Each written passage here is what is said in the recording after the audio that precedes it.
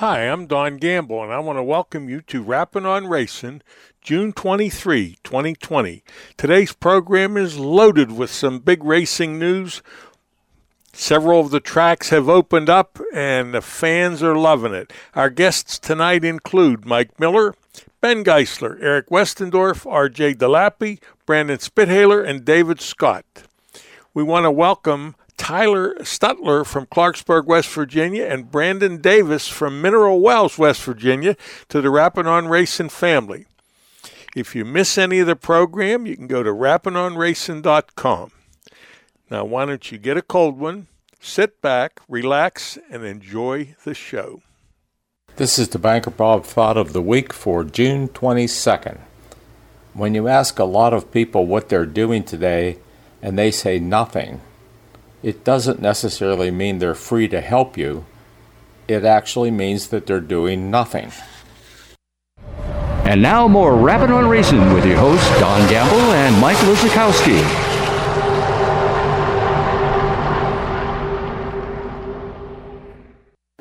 At the Jennerstown Speedway Complex on Saturday night, hats off to the track crew and officials who worked to dry the racing surface for competition after a prolonged rain shower delayed the start time for nearly 45 minutes. Kudos not only to the new drying equipment that Jennerstown Speedway has invested in, which should give race fans much more confidence down the road of coming out to the Speedway, even with the threat of a passing shower, and also kudos to the pit officials who very, very quickly made it through a 5-division show of 10 heat races and 5 features and still got fans home at a decent hour in spite of Mother Nature's initial delay. Round 3 of the 2020 season at the Jennerstown Speedway Complex produced a third different winner in the Martellus Pharmacy's late model division of racing on Saturday night. Ohio's Albert Francis started 8th and earned his first Jennerstown victory. Also parking in Stoney's Beer Victory Lane were Anthony Aiello in the Stoystown Auto Wreckers Modifieds, Casey Flegel in the Tunstall Auto and Truck Repair Street Stocks, Dale Kimberly in the Farmers Union Co-op Chargers, and Jeff Vasos in the Somerset Trust Company Fast and Furious 4-cylinders. Albert Francis, the well-known Ohio ace, won his preliminary heat race for the 3rd week in a row in 3 events this season. Teddy Gibala won the other heat race, then Gibala started on the pole position for the 30-lap Martellus Pharmacy's late model feature event. As defending Jennerstown champion Gibala pulled away from second-generation racer Paul Fess Jr., the event began. Fess is a second-year late model racer and trailed Gibala by several car lengths early in the running.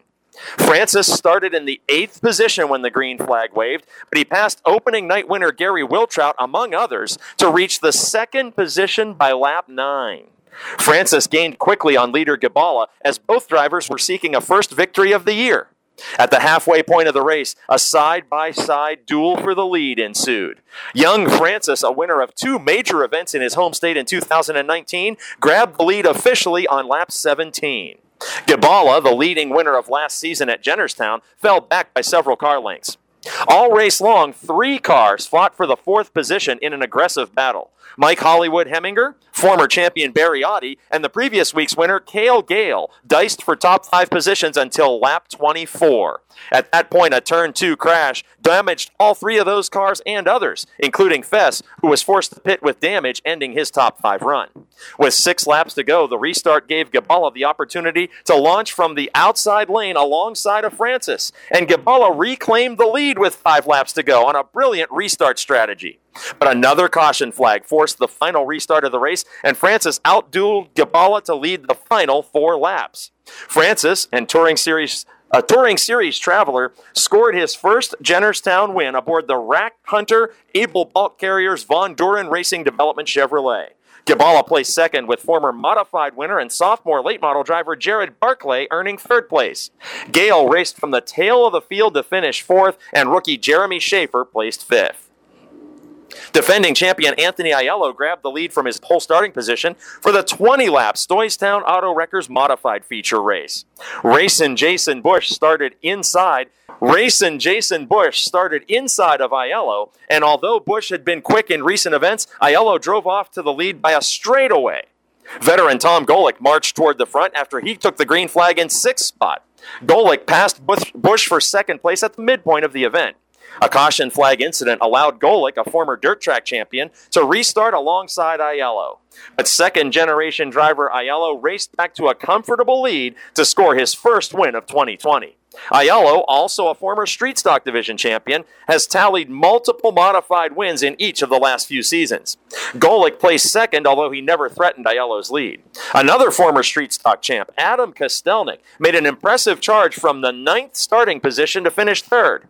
Busch, a multi-feature winner in 2019, placed fourth ahead of asphalt racing rookie Doug Glessner. Busch and Kostelnik won the heat races. Rookie Jeff Barclay and Casey Flegel won the heat races for the Ron's Collision Center Street Stocks. On lap 3 of the 20-lap feature race, Flegel wrestled the lead away from Barclay after he took the green flag in 4th position. Both are former dirt track racers. Flegel has won in 3 different divisions in his Jennerstown career and backed up his opening night win by scoring a second victory in 3 events on Saturday night. Defending champion Aaron Van Fleet made a pass of Mel Wilt for second place on lap 6. Van Fleet, the winner 1 week prior, pulled away from Wilt but could not close in on leader Flegel during the middle stages of the race. A caution flag with 7 laps to go aided Van Fleet's quest for the top spot. Flegel chose the inside lane for the restart and defended the point position. Flegel enjoyed a 3-car length advantage with 5 laps to go and took the checkered flag. Van Fleet and Wilt finished second and third, and after a spin, recent heat race winner Angie Kimberly raced back into the top 5, claiming 4th position. Barclay finished 5th. Defending champion Dale Kimberly is a perfect 3 for 3 in the 2020 season of Farmers Union Co-op Charger Racing. Bob Mostaller and New Jersey invader Brian O'Shea each led a lap in the early stages of the 15-lap feature. After a heated 3-wide battle for top spots, Kimberly became the 3rd different leader of the event. Kimberly's teammate Adam Kostelnik followed Kimberly to the front. Kimberly started back in the 8th position and Kostelnik started 5th. Yet at the finish line, the team cars were 1st and 2nd. Kimberly's win was his 7th straight, dating back to 2019. Steve Singo climbed into the 3rd position after starting near the tail of the field. Mostaller held on to finish 4th, while rookie Will Heminger rallied late in the race, gaining positions to reach the top 5. Kimberly and his teammate Kostelnik also won the heat races. Pole starter Jeff Vasos took the lead early, outrunning sophomore driver Michael Strauss in the 15-lap Somerset Trust Company Fast and Furious 4-cylinder race. As the winner on opening night 2020, Vasos weaved through lap traffic masterfully as the event was contested without a caution flag. At times going 3 wide with lap cars, Vasos maintained a 4-car length advantage over Strauss, who still seeks his first feature victory. The official top 5 finishers at the close of the event were Vasos, Strauss, Michael Saylor, and former champion of the division Steve Settle, while Lance Shawley finished in 5th spot. Saylor and Strauss won the heat races. Coming this Saturday to the Jennerstown Speedway, more 5-division racing with gates opening at 4 p.m., racing at 6 p.m., plus the season's first enduro race.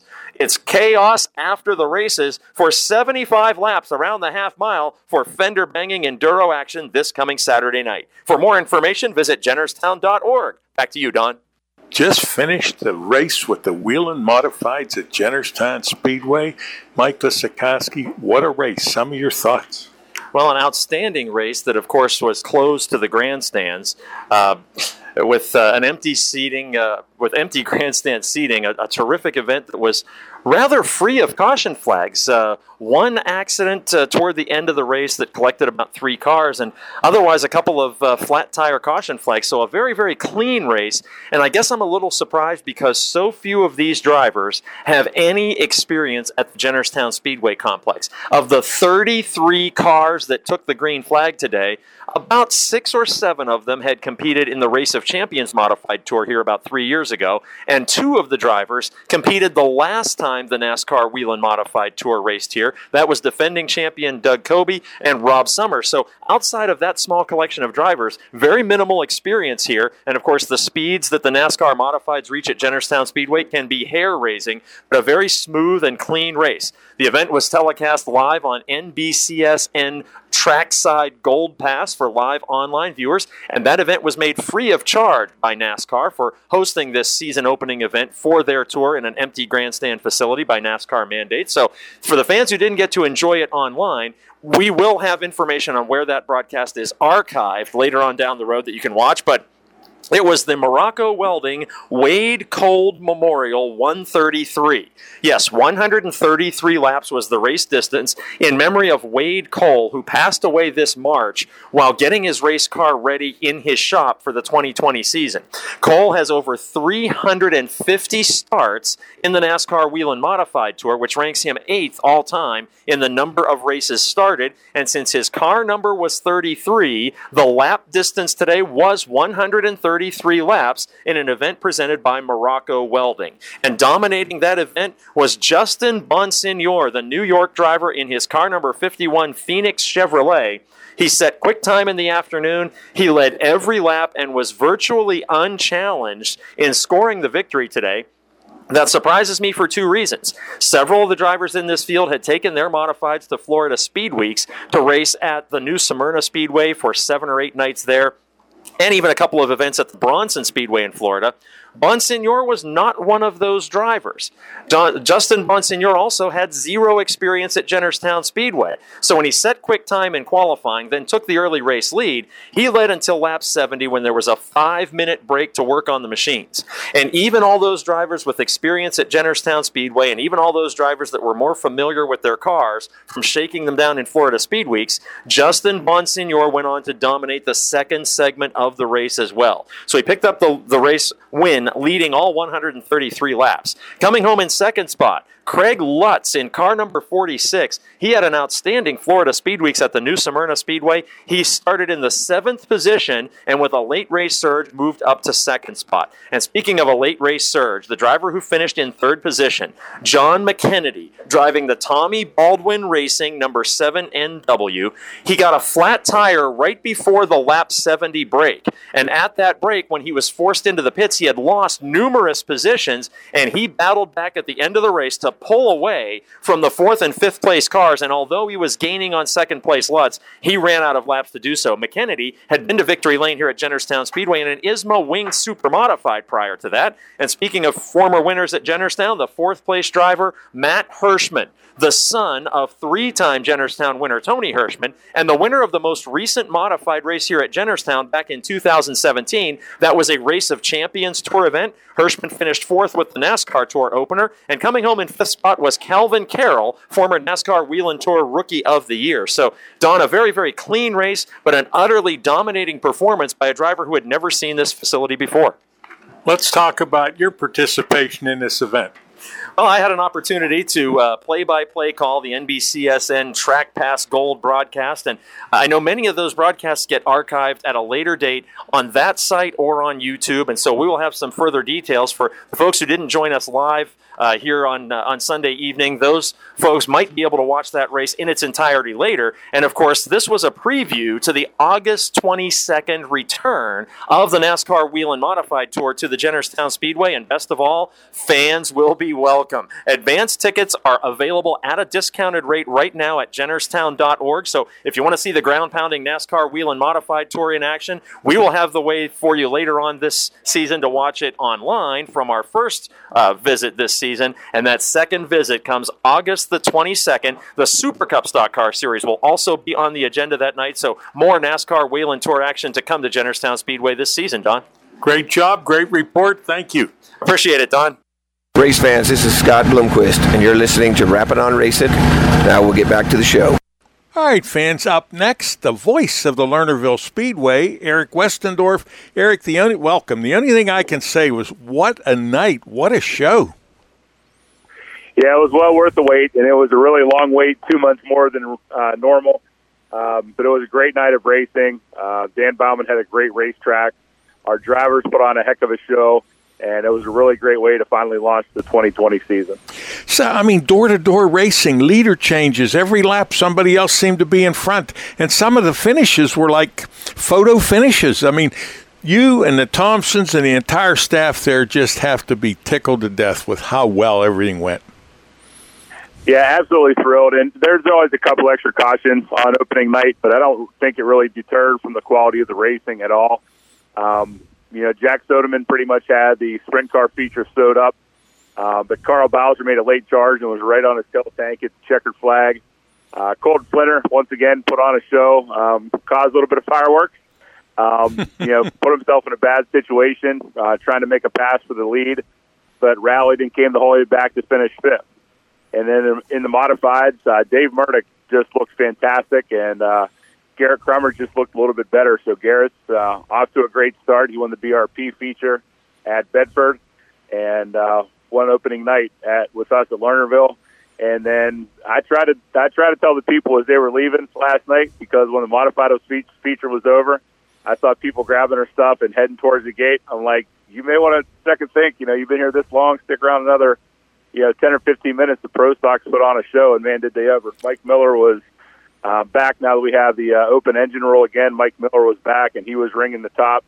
Joey Zambati led a lot of laps and lost the lead late to Mike Miller, and he sent it in every way possible in turn 4 coming to the checkered flag, and unfortunately came up short. He stalled the engine about 100 feet short of the finish line. So while he was trying to make a last turn pass to the lead, he ended up finishing well out of the top 10 because the car stalled on him. He could have taken Mike Miller the whole way to the wall and torn up both cars in opening night, but Joey did the right thing and checked up at the last minute. It caused him a solid finish, but in the end of the night, both cars were able to pull into the trailer. So really worked out. It was a great opening night, great fans, and great opportunity to do some live streaming for a lot of folks that weren't able to join us. So all in all, a great night. It's a great start to the season, and looking forward to the Firecracker next weekend. I was watching some of the live streaming, and I had to come up to the announcer's booth to give you a message, and I saw some of the things that are coming. Let's talk about the technology and all the new things that the Thompson family has implemented. Yeah, so first and foremost, they gave me the opportunity to bring this project to life. Both Tim Thompson and I were working on a couple of different agreements in the off-season, and we kind of put our heads together and decided to go with Speed Sport TV, and Rivet Incorporated is who does their live streaming platforms. It was a great opportunity for us to kind of go out on our own. There are some great subscription programs out there, but when Don Martin envisioned the track and moved it forward, he never wanted Lernerville Speedway to be somewhere in the middle or the bottom of the totem pole, and we feel the same way. We don't want to be third or fourth fiddle to somebody on a Friday night. We want to be our own platform, and just really looking forward to the opportunity to live stream that to people all over the world. We had people tuned in from North Dakota last night.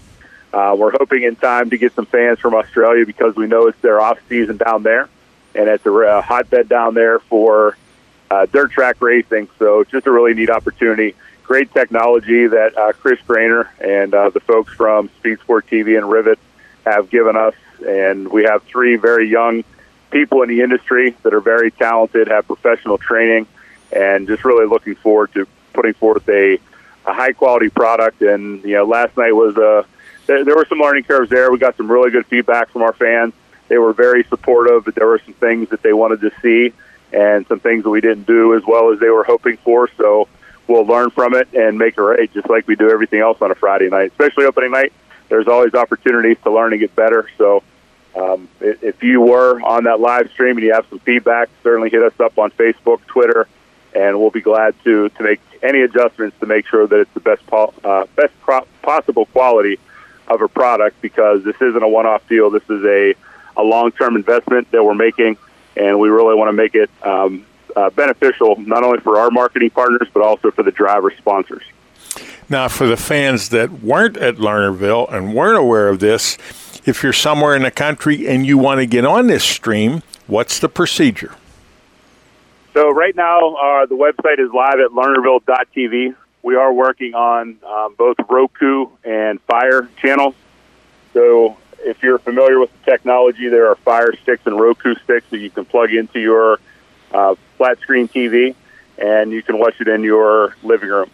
We're also going to have apps on the Android and Apple Store, so you'll be able to watch it on your Surface, iPad, iPhone, Galaxy, whatever you have. It's going to be accessible in a variety of ways. Plan had been in the works for a while, and we pretty quickly put a plan together to go racing, so we got as much technology and as much stuff set up as possible to live stream from the Lernerville.tv website. but there's even more coming. So there will be a variety of ways to watch.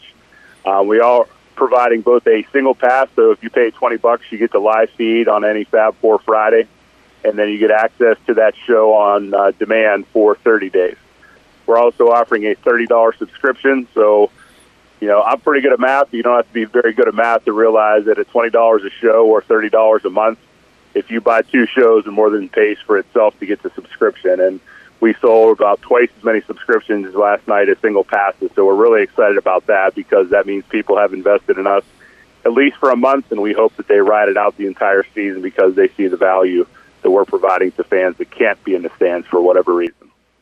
We're talking to Eric Westendorf, the voice of the Lernerville Speedway, and he's going to be a busy man Thursday, Friday, and Saturday this week. A little bit about what's coming up.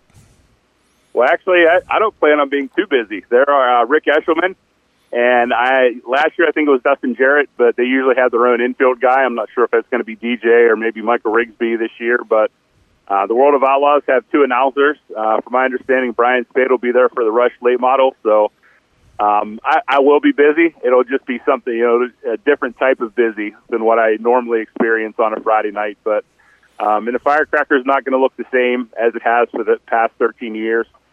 We've built it up for the past 13 years with the folks from the World Racing Group. I remember back in 2007, the first year, we did a lot of conference calls with Tom Deary and Ben Geisler, Brian Carter, Chris Dolak, Kevin Kovac, Rick Eshelman. And Gary Rich, we built this into an event over the last 13 years. And this year, because of the pandemic, whatever your political views are of what's going on, obviously it's different, and the event is going to be different. A lot of that fan interaction that we usually hang our hat on for this event, we're either not going to be able to do it at all or not be able to do it the same as we've done it in the past. So, we hope the fans are understanding and they're appreciative that we're getting this race in and that they can come in person and they can be there for camping. But you're not going to have some of those same fan interactions that you may be used to from years past. But I think everyone's going to be happy to be at the track for 3 nights. And if they have to give a little on the fan interaction, driver interaction stuff this year, I think most fans will be understanding of that. And the racing has just been phenomenal. Tim Schaefer and Ricky Weiss put on a great show last year. To see a young kid from Sarver win the preliminary nights 2 years in a row, talking about Michael Norris, has just made the last 2 Firecrackers that much more special. And, I said it last night, I'm sure Mike would like nothing more than to do what Ed Lynch did in 2002, and that's steal that big check from the World of Outlaws on his home track. And he's been knocking on the door. We're hoping maybe next weekend is his opportunity, to finally crack through and put his name firmly on the national radar as one of the best late model drivers in the country. Eric, I thank you. Look forward to seeing you, whatever your tasks may be next week. Have a nice evening. Thanks, Don. It's always an honor and a privilege. We appreciate it. And now, more Rapid on Racing with Don Gamble and Dave Oliveri. Join us in Victory Lane tonight at Lernerville Speedway is the driver, the number 81, Mike Miller. Mike, great to see you back in Victory Lane. It's been quite a few years. A lot of people that have run here for year after year. Sometimes the adjustment to the crate motor just didn't really suit a lot of drivers, and I know it took a while for you to get adjusted with it, but obviously now back with the open motor, first night out, a victory. Yeah, it sure is nice to be back in Victory Lane back with the open motors. We didn't go with the crate program. We kind of went with the Penn Ohio rules. That way we can kind of hop around. And we got the late model when they converted that over to the crate motor, so that kind of moved us over to that, and this kind of we just picked and choose with the stalker. Traditionally, with or without the crate, you guys seem to run the last race of the night. The track's usually a little bit slick, but side-by-side competition with you guys each and every week, whether it's Joey, Corey, Tyler, the racing's good and it's clean. Yes, I mean, you got them guys are top, they're top notch too. I mean, with that crate motor, they've got their stuff figured out and the way to go. We're on the open motors. I mean, sometimes the slicker tracks, I think, plays into their advantage. We got to pedal a little more. We can't put all our power down compared to them crate motors, but it's like it was when we left this area before they went to the full crate. Anybody in that top 10 can win. It's kind of looking back to that same set of rules again. I think it's good, a lot better racing that way. So. I have to ask you, Mike, you jump out of the late model into the Pro Stock. Obviously, the power difference is incredible. How do you as a driver try to adjust that? Because generally you're going to be in the super late model before you're ever in the Pro Stock. Yeah, it's just not the power difference, the weight difference. The Stalker, it weighs almost 800 pounds plus. Yeah, about that, almost. Well, yeah, about 800 pounds plus, and that's a big difference in the weight. I'm used to the heavier car. The late model, it's still a big learning curve for us. We're still in the big time learning how to drive at different and not drive it like the stock car. Learning how, because I drove a Sprint, a 305 Sprint, and with the weight with it was the same way. It was the adjustment from that. It's not so much the power difference affected me, it was the weight difference. It's been like, 5 years since you raced Victory Lane or somewhere around that at Lernerville here? Yeah, oh yes, it's been the last night of points before the following year was going to be the full crate motor only. That was when our last victory was here. Did you actually know how to make that left-hand turn off the scales and find it? Yeah, it was nice to be back there. I was like, oh, this is different. I haven't been here in a long time, but for sure it's nice, though. You got a great car owner in Ron Thompson. He provides you the Pro Stock and he provides you the late model. Besides Ron, who else would you like to thank that's a part of the team? And then let's talk about your sponsors. Yes, I'd like to thank Hugh. He works with Ron. He stays after work, helps out with the cars. He comes weekly. Like my sons, Cole and Casey, they come mostly track. Casey comes up with me during the week, works on them, does a lot of cleaning, some prep work, showing them what to look for and this and that, trying to get him along. Our sponsors, like to thank Diamond Steel. He's been with us for quite a few years now, and real loyal to that. Appreciate that greatly. Terry A. Cunningham Funeral Home. He's been with us since we won the championship back in 2011. It's great to have them long-term supporters and that. And Baglier Collision Center, that's where I happen to work at. Been with me since I've been racing, which is Thompson Alternator Starter, Gary's Automotive, Ken Shidley Construction. We got a few smalls here. Benzenhofer Performance. He helps keep up with our open motor maintenance, general maintenance, freshening and stuff. Same way with the late model motor. He's the one that keeps the upkeep on that. So yeah. In a crazy year so far with the corona situation and the pandemic. Congratulations on the first win. And hopefully there'll be a few more the rest of the season, Mike. Yeah, it would be nice to see a few more, but it's a tough class. It's definitely a tough class. It's all good tonight racing was. Joey was right there. He never. I can see him coming off a 4. I'm like, that's where as long as I don't mess up, I should be all right. But it was good close racing with us. Yeah, there's a lot of other guys that are good. I mean, Jason was there for a while, and Blaze come up through. So with the tire rule now, I think once everybody figures out what they're doing, the open tires too, that plays into a lot. I think there's a little bit of rust there for the year. Well, again, congratulations, and hopefully we'll see you back in Victory Lane another time later on the year. All right, thank you. This portion of Rappin' On Racing was brought to you by the Jennerstown Speedway Complex, jennerstown.org. And now back to Don Gamble and more Rappin' On Racing. Fans, when we were homebound and couldn't do anything, one of the nicest things that was available was Dirt Vision. And what they provided for the race fans was incredible. We're talking with Ben Geisler, Chief Marketing Officer for the World of Outlaws. And in our next, Ben is going to bring some big news about the 4th of July holiday. But Ben, before we do that, Dirt Vision has been great for the fans. A little bit about what they do and how people can get it. Yeah, so, Dirt Vision is the official streaming service and really the world leader in dirt track streaming, official of the World of Outlaws. And proud to have our relationship there, proud of what the guys at Dirt Vision are doing. And, it's a relationship we started a long time ago, but really just in the last few years have kicked off in a much more meaningful way.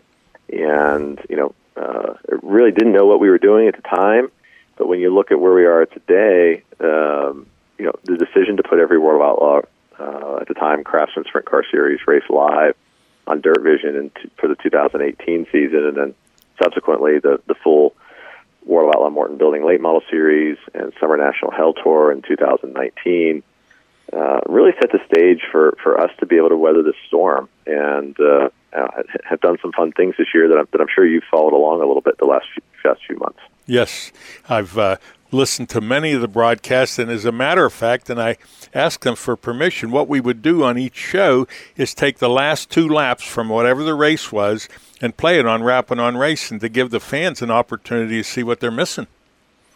No, that's great. I actually didn't realize you guys were doing that, but that's some of the value Rapping on Racing provides to our racing community. And we've known each other for a long time, Don. It doesn't surprise me you guys are doing things like that. And for us, obviously a difficult time to be in the mass gathering business. We recognized we weren't going to be able to sell tickets to races. We recognized that the World of Outlaws has a rich history, access to a lot of characters and drivers, and that we had also been active and really one of the founding partners of iRacing's dirt track platform going back, I think, 3 years ago. And so we looked around the room and said, what do we have here that can entertain folks and maybe provide a little distraction while they're dealing with some difficult times? And the combination of going back into the Dirt Vision vault and pulling back some historic World of Outlaws footage, doing live picture-in-picture. I mean, I really enjoyed the thing that the Dirt Vision guys are one of the first in the space to do picture-in-picture. They had Billy Moyer talking about kind of narrating his win at a World of Outlaw late model race, I think 2004 or 2005 from Peevely.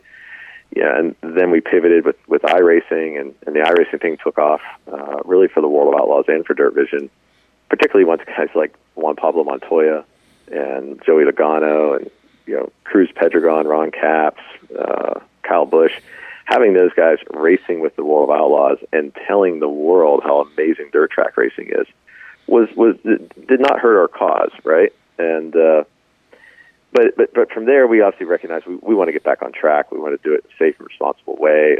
We can talk a little bit about that process maybe after the break, Don. But Dirt Vision gave us the ability to, and other streaming services, candidly, in dirt racing, gave dirt racing the ability to return and to get back on track.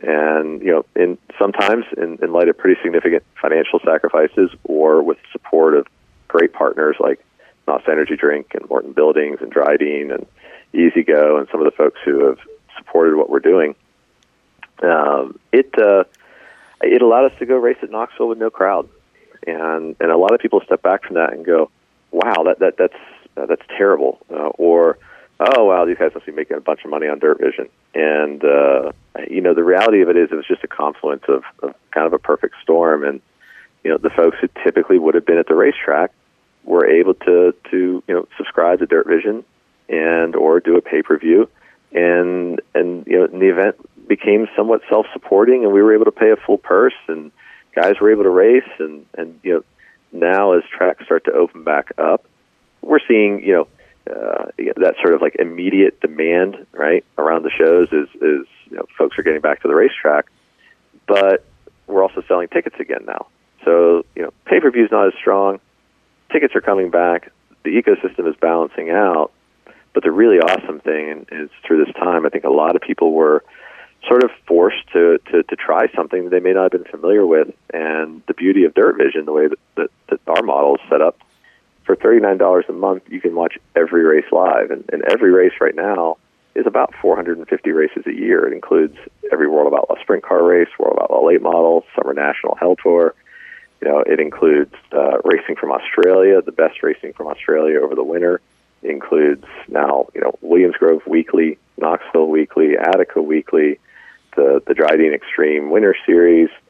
So it just gives a pretty phenomenal value for dirt track fans that, number one, there is no replacement for being at the track. But we all have lives. We get sick. We have family members who are sick. We take vacation. We have significant others that don't want us driving 2 or 3 hours to the racetrack. And we don't spend every night of the week at the racetrack. And Dirt Vision gives you a pretty affordable way to stay engaged and watch dirt track racing when you're not able to be at the track. And that's the way that we see it, as a way to grow the sport and put more people in the stands, because we can expose more people to it. I think it's an excellent way for the fans to do all the things you just mentioned. Ben, I'll tell you what I'd like you to do. We're going to take a break, and I want you to stay with us. And after the break, we can get into the specifics of all the good news coming up with the World of Outlaws. Yeah, I appreciate it, Don. We'll talk to everybody here shortly.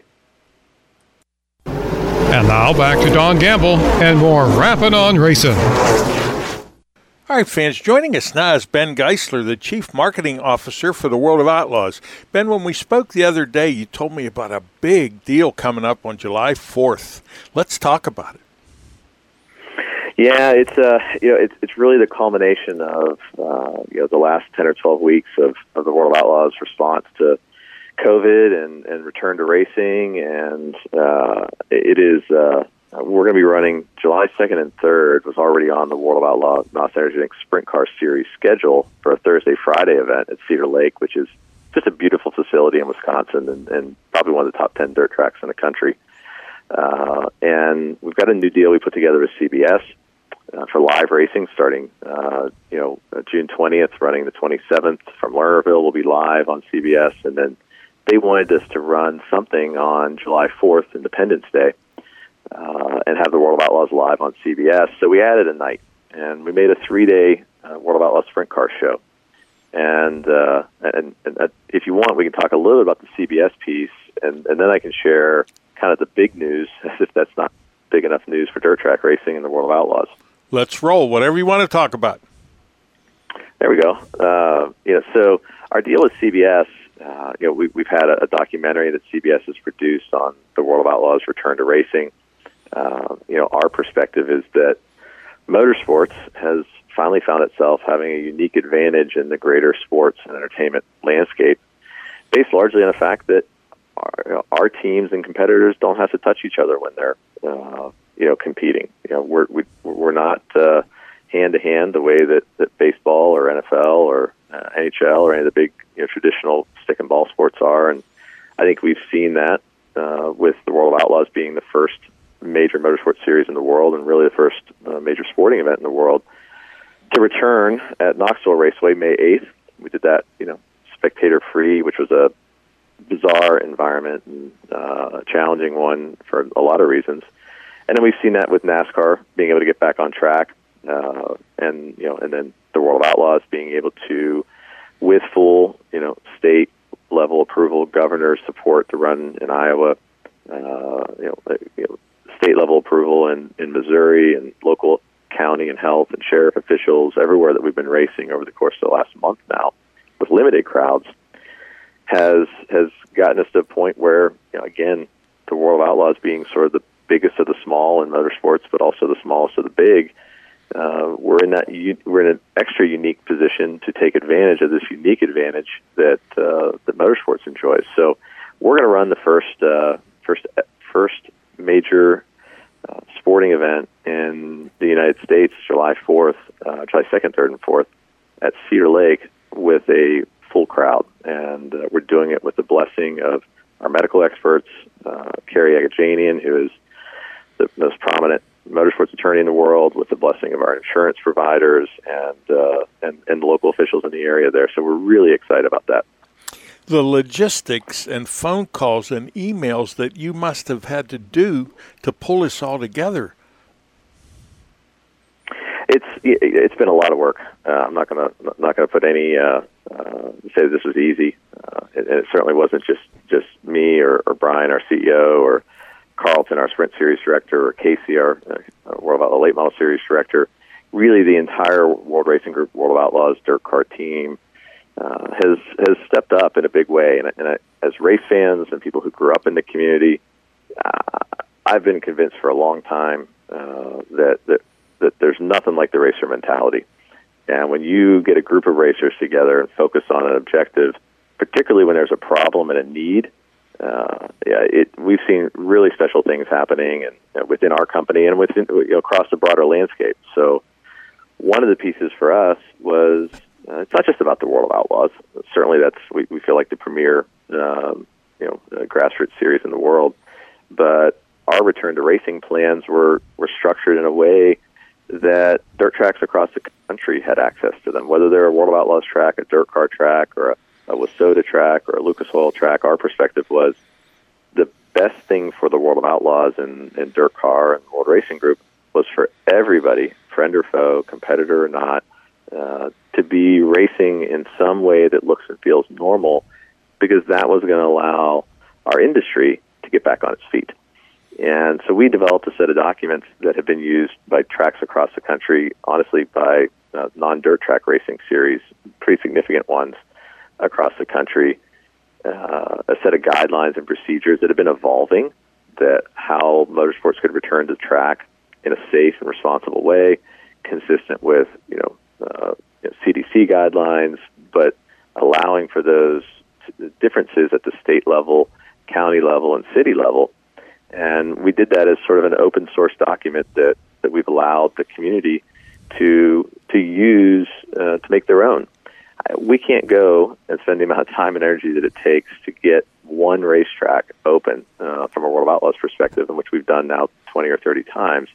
We can't do that 800 times, and that's how many dirt tracks there are in the United States. So we need to provide a toolbox to get 800 people out there doing what our group is trying to do 20 or 30 times, and I think we've made a difference. Well, one of the tracks that is up and running is Lernerville. You know it well. A big 3-day show coming in this week. Let's talk a little bit about that. Yeah, the Firecracker is an event near and dear to my heart. Obviously, grew up selling programs. First ever job was selling programs at Lernerville, and ended up selling T-shirts for my dad out of the T-shirt shack there under the front stretch grandstand, and spent a lot of time in the pit area and in the bleachers there. The Firecracker is an event that was one of the first events that after I joined the World of Outlaws, we had the opportunity to create, along with our series director and some of our drivers and teams said, hey, there needs to be a big late model event at Lernerville, and I think we've built something that's that we're proud of, and something that reflects I think Don Martin would be proud of. And being able to come back to Lernerville next week, probably a little different environment. We're doing some things a little bit different with the format, a little bit different with some things, and there will be some procedures and protocols put in place that all be available to everyone. But I think it will be an event that absolutely represents the spirit of the Firecracker and dirt racing in Western PA and the World of Outlaws. So excited about that one coming up as well. I think the drivers are going to enjoy it. They've made some improvements to the track. The turns are wider, and it's just the racing at their opener was outstanding. I mean, door to door, back and forth, leader changes. So I'm sure the Outlaws are going to be looking forward to this, as well as the fans. Just a big well, deal. And for me, there's two. One sort of near and dear here. Mike Pegger drives for my dad, and they've had a good return to racing. They won down at Tyler County a couple weeks ago, and have been pretty competitive since. And looking forward to seeing him. I think they've got some of their ills from the past sorted out, and hopefully they're headed back in the right direction. And then to be able to put Lernerville Speedway as part of our live on CBS Sports Network package, again, just near and dear, and which kind of dovetails then back into what we have going on the following weekend. And we talked about the 3-day sprint car show at Lernerville, or at Cedar Lake, that was the additional day, and turns it into a big 3-day event at Cedar Lake. When we look at where we're headed with the World of Outlaws and the World of Outlaw not energetic sprint cars, but also the World of Outlaw Morton building late models, the World Finals is the only place that we have ever run those two series on the same track on the same night, and we do it at our championship event, an event that's become certainly a big part of the dirt racing calendar. And when we looked at this opportunity, July 2nd, 3rd, and 4th, to be 2 hours live on CBS Sports Network, to be the first major sporting event in the United States to return with a full crowd, and all the other things, positive things that we have going on right now, not just for the World of Outlaws, but for the sport of dirt track racing. We said, how do we take this and up it even further? So if you haven't heard already, some of your listeners may not have, but we've just announced that we're running the World of Outlaw late models and World of Outlaw sprint cars in a World Finals type format, doubleheader, with for all 3 days. And it's a something we're really excited about. It'll be the first time we've done a mid-season doubleheader like that. And if you want, Don, I can give folks just a little rundown of how we're doing it. Go right ahead.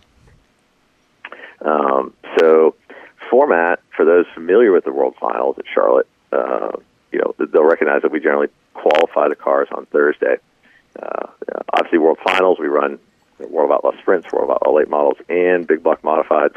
Wisconsin's a pretty good drive from New York and Canada, so we're going to let those guys enjoy their return to racing, which is starting to open up in New York. And we're just running World of Outlaw Sprint cars and World of Outlaw Late Models. So Thursday night, we have a little extra time in the program. We're going to run a pair of 20-lap, 3,000 to win, full purse 20-car kind of showdown-style features Thursday night after qualifying. Our racing guys are sorting out exactly how we'll line those up, but it'll be based on the 2 rounds of qualifying, fastest qualifiers, that sort of thing. So we'll run two kind of prelim features on Thursday night. And then Friday night and Saturday night will look very much like what folks see at the dirt track at Charlotte. We'll kick things off Friday and Saturday with heat races for both divisions, last chance showdowns for both divisions, a sprint car dash, and then a late model feature and a sprint car feature. And I can't tell you which order they're going to run, but a doubleheader both nights, full programs for both. And our typical World of Outlaw late model or sprint car purse pays $10,000 to win and $700 to start. So through some of our partners and our relationship with CBS and the folks at Cedar Lake, all kind of came together here, and we're making those features $20,000 to win a piece, $1,000 to start a piece, and we put extra money in just about every position throughout the field. And the total purse right now on the weekend looks like it's about $274,000. It'll be one of the largest purse payouts over the course of a 3-day dirt track event, right up there with some of the big ones. And if you look at the number there, your numbers guy, Don, you have 2 series for 2 nights at $20,000 to win, so it's 2, and you get July, the 7th month of the year, and the 4th of July, 4th day of the month. So $274,000 seemed like a nice number.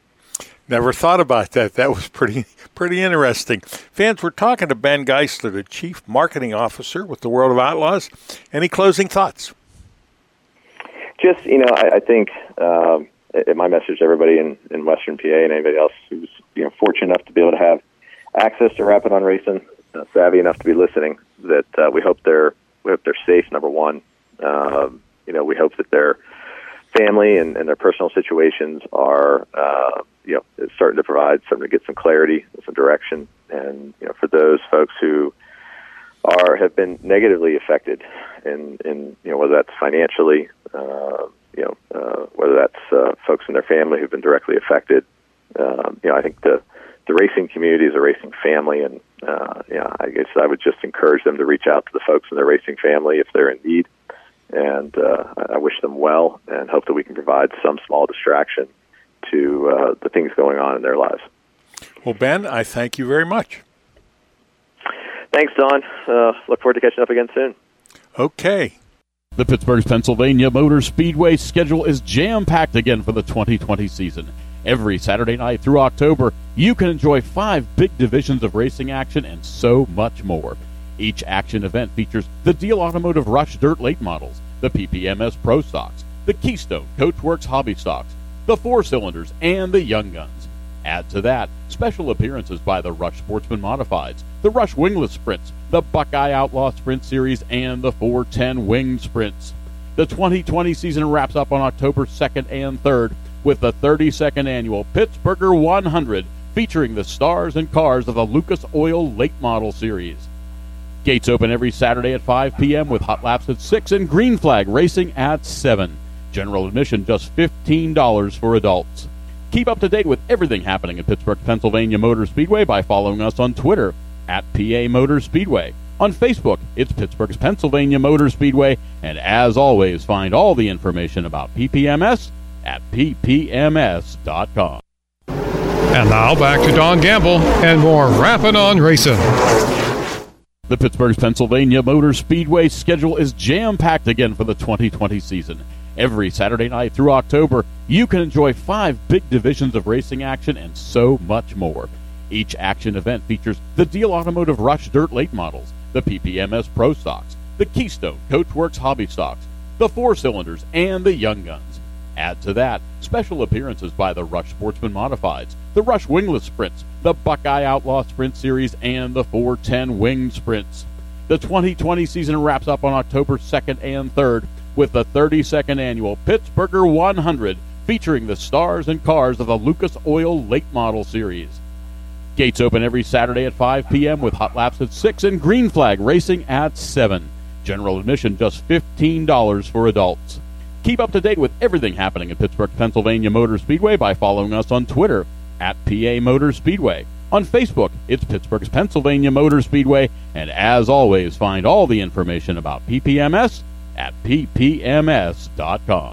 Adrenaline, cover to cover. 3 great magazines have become one excellent monthly racing publication, Dirt Monthly Magazine. You'll get more features, more pictures, and more short track racing action in a new, massive, more than 150-page Dirt Monthly Magazine, combining the best of Dirt Late Model, Dirt Modified, and Flat Out magazines to create a bigger and better full-color monthly magazine with exclusive sections for each type of dirt track racing into this one monthly publication.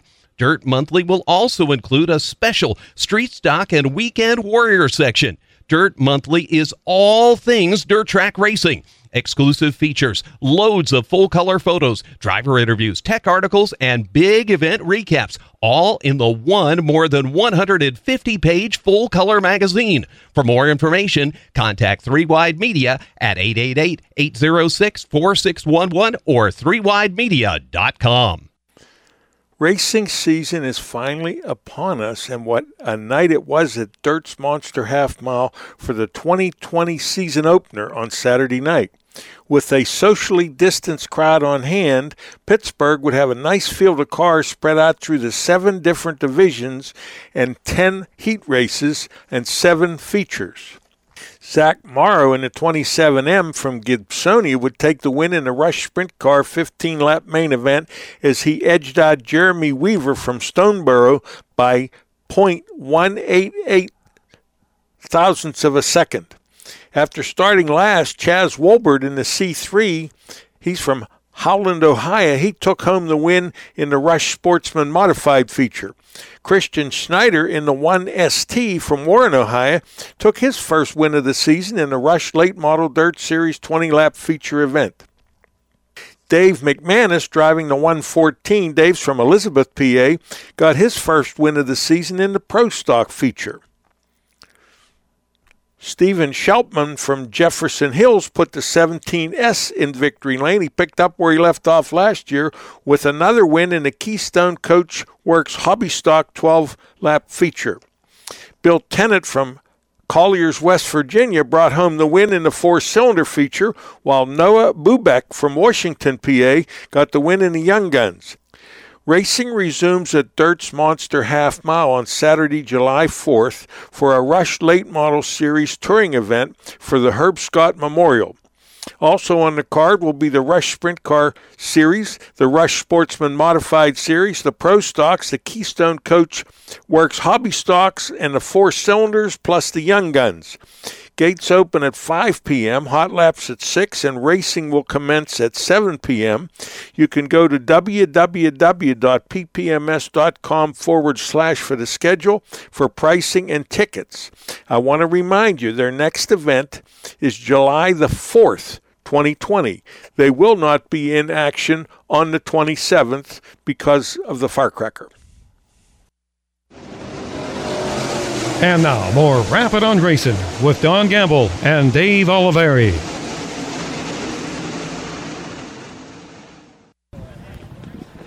Fans, we're at the Jennerstown Speedway, and joining us is RJ Delappy. RJ, third year in the modifieds. I'm sitting and looking at a couple cars. We have the normal 75, and you got a team car this year, which is the Doug Lesser's going to be driving, which is the 17.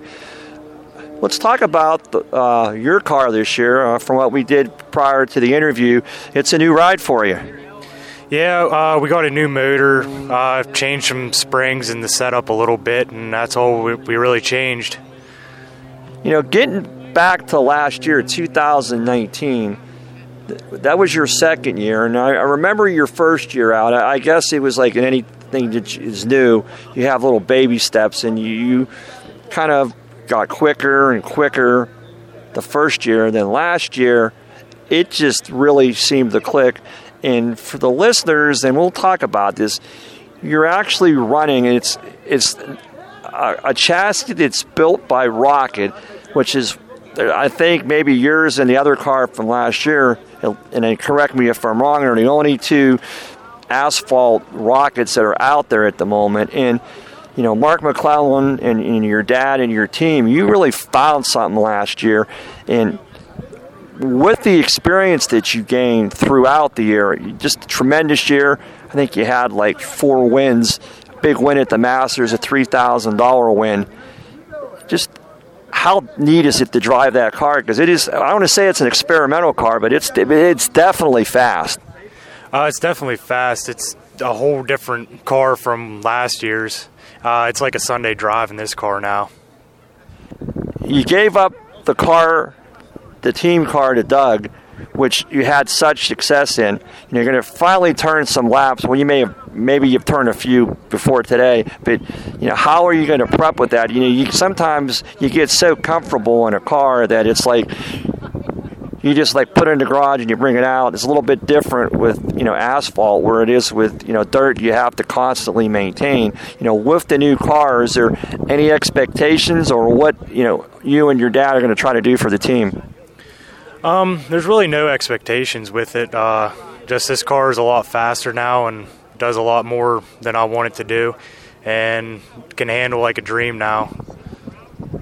When you say handle, RJ, and I think for our listeners, you know, we try to educate them sometimes on the differences between asphalt and the dirt. Obviously, one's asphalt, one's dirt, but driving in and driving off, especially in an asphalt car, you know, getting in and getting that drive off with that, you know, that rear tire and not spinning it is so important. And you had that last year, and it seemed like, as we were talking about, you know, we were talking about setups and, you know, getting through the thing. Your driving ability is just, you have a unique one where you're just kind of driving as you feel it and you're learning. But, you know, with the new car this year, let's talk about the people that help you. I mean, there's a lot of them here at the track every weekend.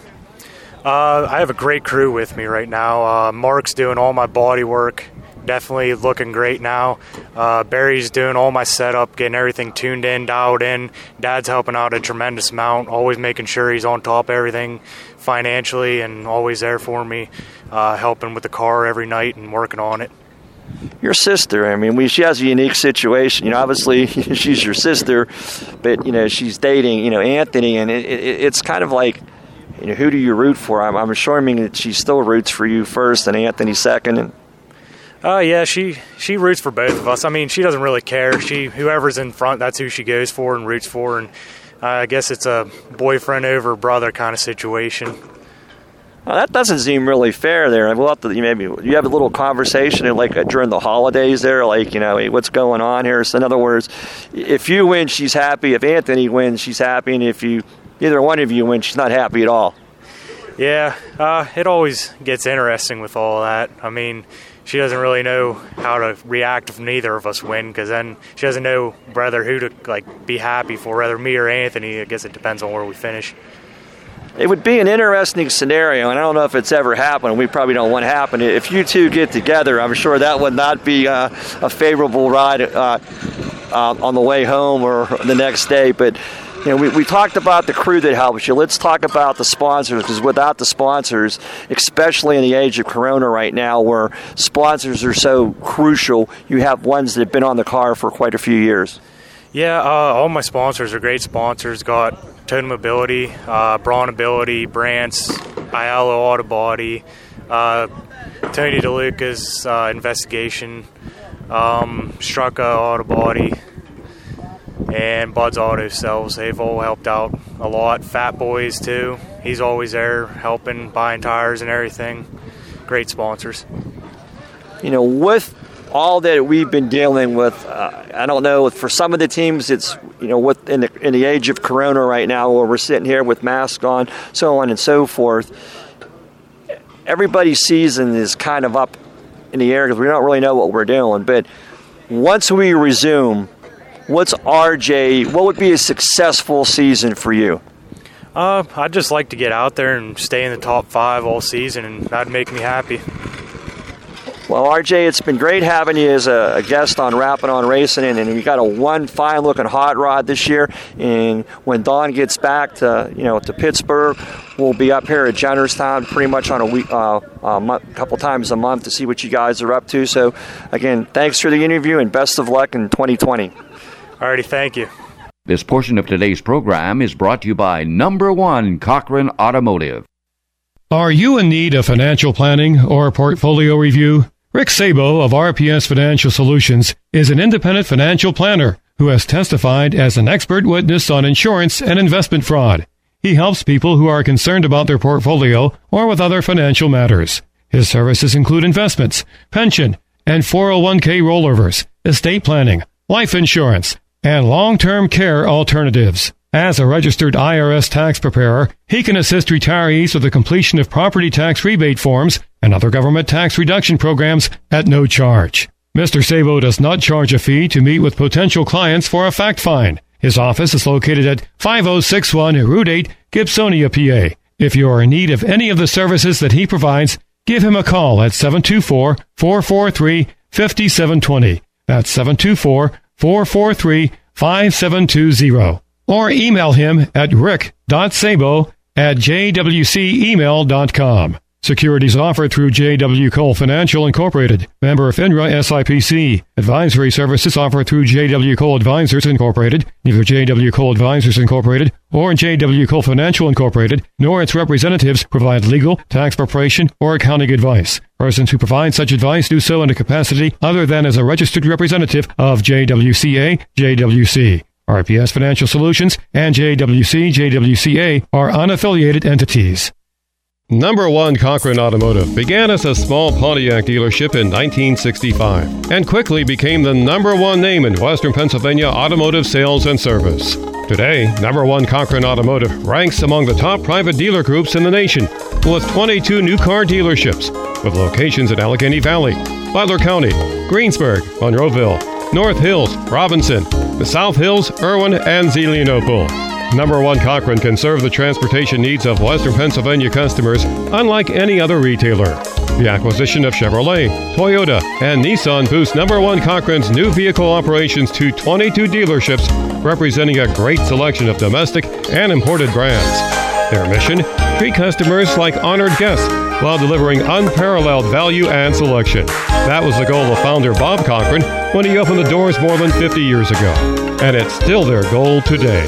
For additional information on Number One Cochran sales and service, go to Cochran.com. And now, more Rapid on Racing with Don Gamble and Dave Oliveri.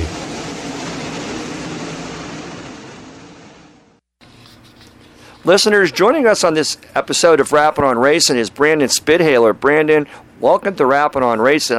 I'm not sure if you've ever been on the show, and it's something that Don and I wanted to have you on. And the last few years, you've been doing a little bit of traveling. It's where Lernerville, we would normally say, would be your home track. You're not there every Friday. You've been out on the road with the All-Stars. You hit some World of Outlaw things. And so welcome to Rapping on Racing, and let's just maybe rehash a little bit of the last couple of years of why Brandon went out on the road.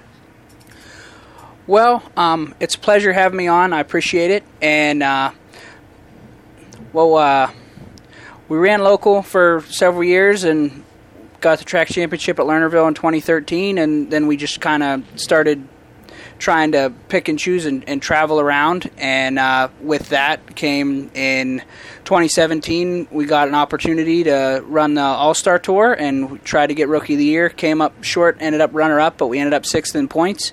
And decided to do it again in 2018, and those 100-some races gained me a lot of experience, and I think running against that caliber of cars pretty much elevated our game. And now the last few years, in 19 and then probably in this year, we'll look forward to, we'll probably pick and choose. I don't know if we'll run for points anywhere, especially with this kind of shortened season we're all dealing with right now, and just kind of stick within 4 or 5 hours of home and chase some money and try to win some races. Brandon, when you were talking about the shortened season, and no one could have ever expected what we're having with the COVID-19 pandemic that we're having, but from a driver's standpoint, and you pretty much do it on your own. I mean, it's just you, Nikita, and you got a pit member, and you don't have this large group. And it's like a lot of our local racers, there's not unlimited funds out there, and especially right now where sponsorship is tough enough to get, where now if maybe you have a sponsor but their business has been shuttered down for 3 months, so some of our drivers aren't getting that sponsorship money as well as the racetrack. So maybe that's why you said a lot of times like you got to pick and choose, because you got to be like dollar cents in this sport when it's it's a good time, and right now it's even worse. Yeah, I couldn't do it without Dave. Our crew guy helps a ton. Myself, and you mentioned Nikita, and our main sponsor Tom Berkey. We wouldn't be anywhere without him. He's helped me since the day I stepped into a 410 Sprint. You said you were the track champion at Lernerville in 2013. I know that's 7 years ago now. How long have you been racing? Because I'm just trying to go back on when you first started. Have you been anything other than sprints, Brandon? We raced go-karts when I started out. Then when the Blaney started the green flag sprints that renamed limited sprints at Sharon, I ran those in 2007 to 2009, and then in 2010 we ran our first partial season in a 410, and been full on ever since then. When you're out touring with the series, whether it's the All-Star Series or the Outlaws, those guys, obviously their equipment is just totally unbelievable, but the thing that I see sitting up in the press box from a media standpoint is their consistency of times. It doesn't vary so much. I mean, I guess when you're a professional and that's all you do for a living, and you don't have to worry about working 8 to 5 or 9 to 5 and things like that. But when you go out as a local racer and you say you're behind one of these guys, whether it's a Timmy Schaefer or Carson Macedo or a Kyle Larson or a Brad Sweet, can you pick up from a driver's standpoint their lines and just how smooth they are? And then when you get back, in the back of Brandon's mind, you're saying, okay, maybe these lines are pretty good, and you can learn from that and improve. I mean, I think anytime you're on the track, you try to pick up as much as you can, especially if there's someone that's faster than you, whether it is driving style or car setup, and adapt that to your own stuff and try to improve, and then go out and pass them. You've had an opportunity, obviously, Lernerville, we'll call it your home track. You've been out on the road now for the last, few years. When traveling, and I always ask this to the drivers, is there any one particular track that you either do extremely well at, or maybe if you don't do well, when you go there, you say, boy, this is just a really great track to race, like, say, in Eldora? To be honest, my favorite track has always been Mercer, and then Wayne County Speedway would be second. So it's not that far of a tow to get to either one of them. Is it something just size-wise, that 3/8 of a mile that you're comfortable on? Some guys like the wide-open track where it's a hammer-down situation. Other guys like a racetrack, like, say, when you say Mercer, it's more of a sandy-based soil. I don't want to say it's a little bull ring, it's tight in the corners, versus where you get maybe up here at Tri-City where we're at tonight, where it's a large half mile and you're mashing the pedal the whole time. I think it's a combination of track surface and how it's prepared. We seem to be a little bit better on stuff that doesn't clean off quite as slick as some places. When stuff's really glassy, we tend to struggle, but we've been getting better and showed some improvement this year so far. I think every driver that I talk to is like, if you can master the slick track, you got something that not everybody has. But, Brandon, one of the things that's unique about what you do is, and you've been doing this for quite a few years, and maybe you can tell me and the listeners how long it's been. You not only run a 410 wing, but you jump into I guess it's still a 410 without the non-wing, and just tell the listeners the different perspective that you have with those wings that put so much downforce to the rear of the car. When you run the non-wing, how much different is it in terms of maneuverability and handling versus the wing versus the non-wing? Believe it or not, probably the running a non-wing 410 sprint car suits my driving style better. That's why with a wing at a place like Port Royal or Eldora, which is a big momentum racetrack, I tend to turn a car too much, and that's probably a bad habit I picked up from running a non-wing car so well. But there's you just drive them a little bit different, and you have to keep the car a little straighter in a wing car and try not to scrub off speed, whereas you throw a non-wing car around a lot. Like on the the non-wing car, would be more throttle control where you just have, I don't want to say feather the pedal, but it's got to put like an eggshell or an egg under there to where you just, like you said, you don't have that ability to have that grip pushing down, and so your entries in and entries out would be somewhat different. Yeah, it's more of it puts the driver into it more. It's not quite as much. You can't pay your way to be up front. It takes a little bit of the money factor out of it without a wing, for sure. One of the things that, with the wing, and it's up there, and it also helps you for downforce, but it also helps you for comfort in case something happens. Yeah, I've been upside down in both, and a wing car definitely is a much softer landing, I'll say that. We're going to wrap this up because we've got a driver's meeting that's coming up. Is anyone that you mentioned, one of some of the people on your crew, anyone else that you like to mention that help you out, and people that are there for you, sponsors? I can thank my parents for getting me into this. They probably regret it. But like I said, Tom Berkey, Nikita, Dave, and then the sponsors, Superior Tank and Trailer, Ravens Trailer, Tony Burke Trucking, Sugar Creek Towing, Miller Maintenance, Right Way Virtual Assistant. The list goes on and on. Alternative Power Sources, Roxy's Diner, and Advanced Auto Parts and Harmony. I think that's it. Yeah, we're doing an interview. Nikita's here with you. How big of a part of what she gives you for moral support? How valuable is that to you? It's valuable, and we drag her all over the countryside and put her to work too. So she's just more than a mud scraper and a car washer. Yeah, that's for sure. Well, Brandon, it's been great having you. We're going to let you go, and we'll see you somewhere around a track here in 2020 in this crazy season. Looking forward to it. Thank you. Thanks for having me.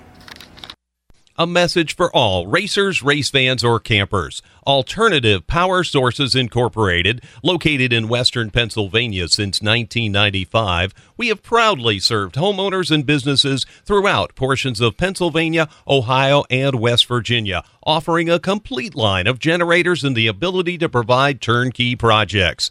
From sales and rentals to service, maintenance, and installation, Alternative Power Sources is dedicated to providing reliable generator solutions. Their brands include MTU, Kohler, Gillette, Yamaha, PowerTech, and ASCO. The experienced sales force has over 40 years' experience in the generator field, providing the resources to design the generator package to meet your needs and specifications and supply the specified products. If service is important to you, they are your source. Alternative Power Sources. For more information, call 1-800-894-4455. Well, Brandon Spithaler, before we talk about this race tonight, I want to talk a little about your career, because what has impressed me so much about your career is your ability to do this with a wing and without a wing. Let's tell the fans a little bit about your prior success before 2020. We've won, close to 20 races, but 6 or 7 of them have been without a wing, and the remainder with a wing. And I like running a non-wing car, but we live in Western Pennsylvania, and everything here runs wings, and we figured out how to get that done too.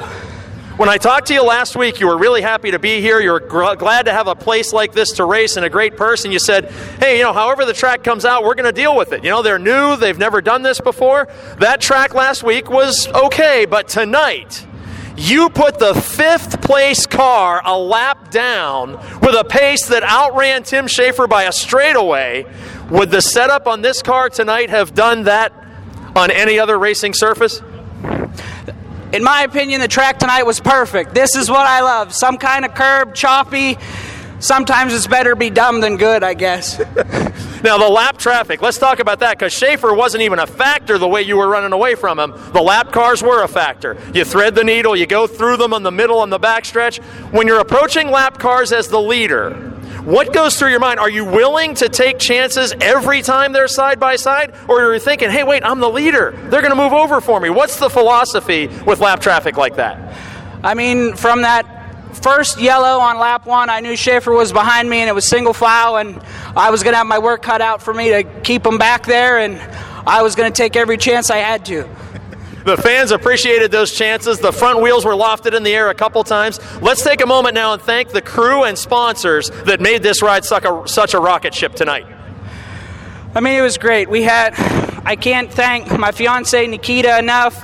Car chief Dave, he makes sure this thing doesn't fall apart, and I get to make all the setup calls. So we put it together, and we just got 3 guys, 3 people as a crew, and it works for us. And we wouldn't be here without Tom Berkey and Superior Tank and Trailer and Ravens Trailers. He's helped me ever since I ever got into a 410. That's his engine. So I'd like to thank the remainder of the sponsors. Sugar Creek Towing in here working all night, putting on a great job keeping everything off the racetrack. Miller Maintenance and Roxy's Diner, they're both in attendance tonight. Right Way Virtual Assistance, Tony Burke Trucking, Alternative Power Sources. I think that's it. Oh, Advanced Auto. They all help a ton, and we wouldn't be here without them, and the car was great. Ladies and gentlemen, one of 4 cars to finish on the lead lap. A blistering pace set by your winner, Brandon Spithaler. This portion of today's program was brought to you by Number 1 Cochran Automotive.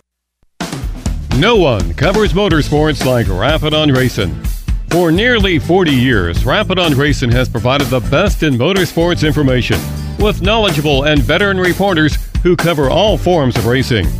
Weekly reports include local dirt and asphalt racing from Pennsylvania, Ohio, and West Virginia, plus the All-Stars, IndyCar, IHRA, Lucas Oil Late Models, NASCAR, NHRA, Rush, USAC, and the World of Outlaws. Listeners get the latest breaking motorsports news. The show features special guests, local track reports, driver interviews, and listeners' emails. The host of Rapid on Racing is Don Gamble. A former driver and track promoter, Don brings a wealth of racing knowledge to the program every week. Quite frankly, there's no other program like it on the air today. Rapid on Racing. Why not be a part of the weekly action? The Pittsburgh, Pennsylvania Motor Speedway schedule is jam-packed again for the 2020 season. Every Saturday night through October, you can enjoy 5 big divisions of racing action and so much more. Each action event features the Deal Automotive Rush Dirt Late Models, the PPMS Pro Stocks, the Keystone Coachworks Hobby Stocks, the 4-cylinders, and the Young Guns. Add to that special appearances by the Rush Sportsman Modifieds, the Rush Wingless Sprints, the Buckeye Outlaw Sprint Series, and the 410 Winged Sprints. The 2020 season wraps up on October 2nd and 3rd with the 32nd Annual Pittsburgher 100 featuring the stars and cars of the Lucas Oil Late Model Series. Gates open every Saturday at 5 p.m. with hot laps at 6 and green flag racing at 7. General admission just $15 for adults. Keep up to date with everything happening at Pittsburgh, Pennsylvania Motor Speedway by following us on Twitter at PA Motor Speedway. On Facebook, it's Pittsburgh's Pennsylvania Motor Speedway. And as always, find all the information about PPMS at ppms.com.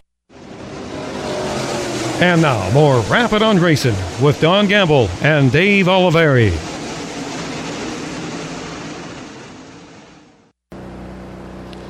Listeners, we're at Thunder Mountain Speedway, and we're going to be talking to a gentleman we don't get to see very often much more. He's kind of in and out of the car. Last few years he was in a modified for Tim Engels and had a real successful run with that.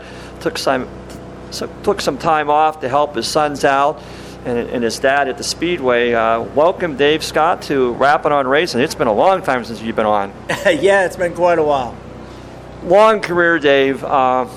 There's not much that you can say that you haven't really done. But how enjoying is it now to really, and I guess you could maybe put Robbie Blair into this too, where you're still racing, you're in the supercar, and we'll talk about that, but be able to help your sons out, to give your experience and everything that you've done. And sometimes, being the dad, they don't always listen to you, but that's just normal, I guess. Oh yeah, I remember me and my dad having plenty of battles because I didn't listen to him enough when I started. But no, I mean Terry, I got in Terry's car there a year and a half ago or so, and I've had quite a bit of success with Terry, especially for the funding of our team. I mean, our budget's a lot smaller than most, and doing it with the Rayburn's pretty cool.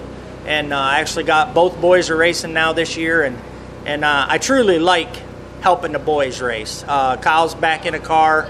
Never really ran a super. He ran for Kevin Weiss there for a little bit, but so he'll run the super off and on. He's not going to be dedicated racing all the time, but and then my younger boy Wyatt, he'll race quite a bit, as much as we can afford to do and have time to do. He'll be racing, so looking forward to it.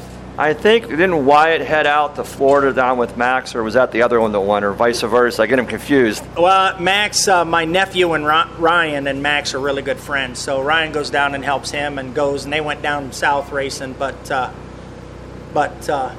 no, we're a couple years from doing any south traveling, probably between work but we're getting geared up now, and we pay for all our racing pretty much on our own. I own everything. I don't have to bother too many people anymore about trying to help me, so it's pretty nice. We get to pick and choose what we want to do. Dave, with this unprecedented COVID that's hit in March, how does it affect you? And we're gonna go really two phases of this. One, as a racer, because like you said, most racers are self-funded right now. I mean, you may get a gift from somebody, but in today's what a chassis cost and tire bills and just shocks alone, I mean you're upwards of, on a low budget, $60,000 to $80,000, and that's just probably conservative. And if you get out there, maybe like Max, and you tour a little bit, you're spending six figures a year, and the rewards aren't always there. Oh, it's tough. I mean, this sport is, the cost of it has increased. It's quadrupled, and the purses are so close to what they used to be. When we started racing late model 95, you literally had $10,000, $15,000 motors. You had, we started with a 10-year-old car when we started. And, I don't know. We didn't spend near the money that you do now, and we were making a little bit of money racing back then, but the motors are $40,000 to $50,000, cars are pretty much $40,000.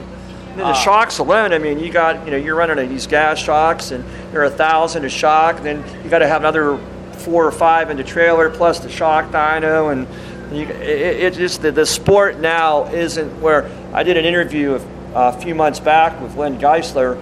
And back in the day, you could actually be creative and build something, and if you built it, it was yours, and you really didn't share it. Now, whether it's a Rayburn, it's a Rocket, it's a Club 29, for all intents and purposes, the chassis are all cookie cutter. And I could be wrong with that, but what do you say on that, Dave?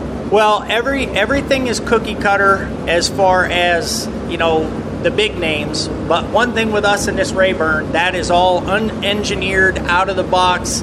sitting there staring at it all night long, thinking about it and moving stuff around. And, one thing with the Rayburns is we have to make almost all the stuff ourselves. But Suppa and Nolte are super good at them. They taught me quite a bit about how they operate, and I really enjoy it, and it's actually something I can afford. I mean, not too many people have really got a chance to experience that Rayburn too much. You've been in it now about a year and a half. Dave Hess Jr. was in it for a while, and again, it's not like there's a large notebook that you can call up Mark Richards at Rocket and say, or Steve Baker and say, hey, what did Josh experience, or what did Max Blair experience? Because there's not that many around, if at any. Yeah, there's very few. I mean, Rusty Schlenk was doing it for a long time, and I'm pretty sure them guys at one time swapped some notes around. But Nolte's been doing this Rayburn thing for a while, and so is Suppa, and they got a pretty good program, and our results really speak for themselves when you consider our budget versus most of the guys we're racing against. So I do enjoy bringing that thing to the racetrack and being in something different and doing good with it. Yeah, when it's different and you succeed with it, it seems to give you that much more satisfaction. Yeah, correct. I mean, like I said, we're sitting there looking at it, staring at it, moving stuff around, and you can do that with every race car, and I think every driver does. But you can't buy any speed with this. We got to kind of invent it ourselves. Yeah. Fans, if you're just joining us, we're talking to David Scott, and Dave's going to be driving the, I guess, is it number 4? Number 4. 4 Suppa late model this year. And everybody that I've talked to, Chubb and Max this evening, no one really knows where we're going to be racing. It's just you hope you can get into a car, and we're here at Thunder Mountain tonight, and stellar field of cars, but no one's raced this year, so everybody's here. But from a racing standpoint, obviously the boys, do you try to go where they do, or do you go somewhere a little different that where Terry wants to go? Well, I mean, pretty much last year Terry let me and Wyatt decide the schedule for the most part. Me and Wyatt sat down and figured out where we were going to be able to go, and then Terry, we did as much of the ULMS as we can, and we try to hit as much of the money races in a smaller circle. We got jobs and I got stuff to do. So, but we really haven't figured out what we're going to do this year, me and Suppa, just because of all the stuff that's happened. Halfway through June before we get to race, but we'll sit down probably or talk about it on the phone this week and kind of figure out what we're doing. So hopefully soon. Yeah. Talking on the other side of the racing, your family's owns State Line Speedway, and we've had our trials and tribulations here in the state of Pennsylvania, and we won't get into any political aspects of it, but New York is just in a lockdown mode. It just seems the governor is really making things extremely difficult. And I know your dad is a promoter, and you're involved there as much as you can be, but to race without fans, it's just not realistic. Well, it's not realistic at State Line, and that is what it is. Our purses are pretty big. They have a really good pay structure at State Line and Erie's, and it's they're not going to do anything up until they can have stands. The fans in the stands. So I don't know what's going to happen, and it could turn around and change in 2 weeks, and they could be opened up. Who knows what's going to happen? It changes day to day. I know here in Pennsylvania, if you're in our lovely green phase, you can do, and you have the waiver from the state, you can operate at 50% of what your attendance would be there. So if you have a 8,000 seat capacity, you can have 5,000 or 4,000 there with social distancing. But David, it's been great talking to you. It's been a long time. Is there anyone that you'd like to thank, Terry, and maybe for the boys there that are a big part of what makes the Scott Racing go? Well, the boys have to work pretty hard at this. We work real hard at it. Me and Wyatt have an hour drive to work. We get up real early to go to work. So we spend a lot of time commuting every week, and that hurts us quite a bit for having time to do stuff at home. But my parents are a big deal with State Line. They work really hard. They're 80 plus years old, and my dad's still working I don't think he works under 10 hours a day at 82. So that's probably keeping him young. Heck, Louie up at Hummingbird is going to be 92. Yeah, I'll tell you, that's probably the best thing that ever happened to him. It keeps their blood flowing, that's for sure. But Suppa and Oldie, and Suppa's got a bunch of sponsors on his car. It really help him out a lot and make it possible for us to do what we do. And Bob Craig owns a body shop called Tri-County Collision. He's one of our big supporters, and he's been my friend for 20-plus years. And I mean, I got a couple little small sponsors. Genesis Shocks has been a big deal for the last couple years. The Horduskis have helped me out quite a bit and got me on the right path with them. And hopefully here in the future we can get some wins. Well, David, hopefully we'll see the Speedway open. Hopefully we'll see you in Victory Lane in the Suppa car. And if you can't make Victory Lane, I'm sure you'd like to see one of the boys join you as well. Well, I hope Suppa doesn't hear this, but I'd rather see the boys win than me any day of the week. So hopefully we can have some fun and stay safe and get back to this normal. I want to be back to normal more than anything. As I was talking to Chubb earlier this evening, he says he's still having fun, and apparently you're having fun as well. Oh, yeah, and I mean, I'm addicted to this. I love working on the cars in the garage. I don't sometimes like the racing itself so much. I mean, I enjoy the driving, but all the things that go along with your night are tough to mentally handle sometimes. But I love building the cars, and I love working on them, and I'm addicted to it. That's what it is. Well, David, thank you for taking time to join us on Rapping on Racing, and I'm sure we'll see you somewhere around the rest of the season. Won't be too long, I hope. Thank you. The 39th edition of the National Speedway Directory Book has info on over 1,200 racing facilities. Detailed information with addresses, exact directions, phone numbers, websites, nights of operation, and types of racing are included in this handy paperback book. There are also listings for sanctions, publications, museums, and schedules. The National Speedway Directory is essential in planning vacations and race outings in advance.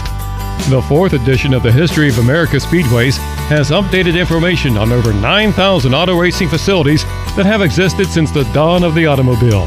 There is data on the town they were located, various names, sizes of each track, and years operated. This hardcover book covers oval tracks, road courses, and drag strips, and has photos spread throughout. For more information on these two must-have books, call 847-853-0294 or order online at speedwaysonline.com. Are you in need of financial planning or portfolio review? Rick Sabo of RPS Financial Solutions is an independent financial planner who has testified as an expert witness on insurance and investment fraud. He helps people who are concerned about their portfolio or with other financial matters. His services include investments, pension, and 401k rollovers, estate planning, life insurance, and long-term care alternatives. As a registered IRS tax preparer, he can assist retirees with the completion of property tax rebate forms and other government tax reduction programs at no charge. Mr. Sabo does not charge a fee to meet with potential clients for a fact find. His office is located at 5061 Route 8, Gibsonia, PA. If you are in need of any of the services that he provides, give him a call at 724-443-5720. That's 724-443-5720. Or email him at rick.sabo@jwcemail.com. Securities offered through J.W. Cole Financial Incorporated, member of FINRA SIPC. Advisory services offered through J.W. Cole Advisors Incorporated. Neither J.W. Cole Advisors Incorporated or J.W. Cole Financial Incorporated, nor its representatives provide legal, tax preparation, or accounting advice. Persons who provide such advice do so in a capacity other than as a registered representative of JWCA, JWC. RPS Financial Solutions and JWC, JWCA are unaffiliated entities. As always, we want to thank our marketing partners, Alternative Power Sources, Number One Cochran Automotive, Dirt Monthly Magazine, Jennerstown Speedway, along with Lernerville Speedway, Pittsburgh's Pennsylvania Motor Speedway, RPS Financial Solutions Speedway Directory, and Toma Meat Market. Thank you to our reporters, Lenny Baticki, Bill Korch, Tom Lang, plus Mike Lisakowski, Dave Oliveri, and Jim Zufall. And a special thanks to our senior engineers and technical advisors, Bill Korch, Ted Lusick, Aaron Zufall, and Gary Scott, along with Bob Miller, our multimedia data collection facilitator. Stand on it. Come on, man, stand on it. Stand on it now. Jennerstown Speedway proudly presented Rappin' on Racing, the Tri-State's #1 motorsports talk show. Today's program was brought to you in part by our marketing partners, recognized by the Eastern Motorsports Press Association as one of the top racing shows in the Eastern United States. Have a great week, and be sure to tune in next Monday for another installment of Rappin' on Racing. Stand on it.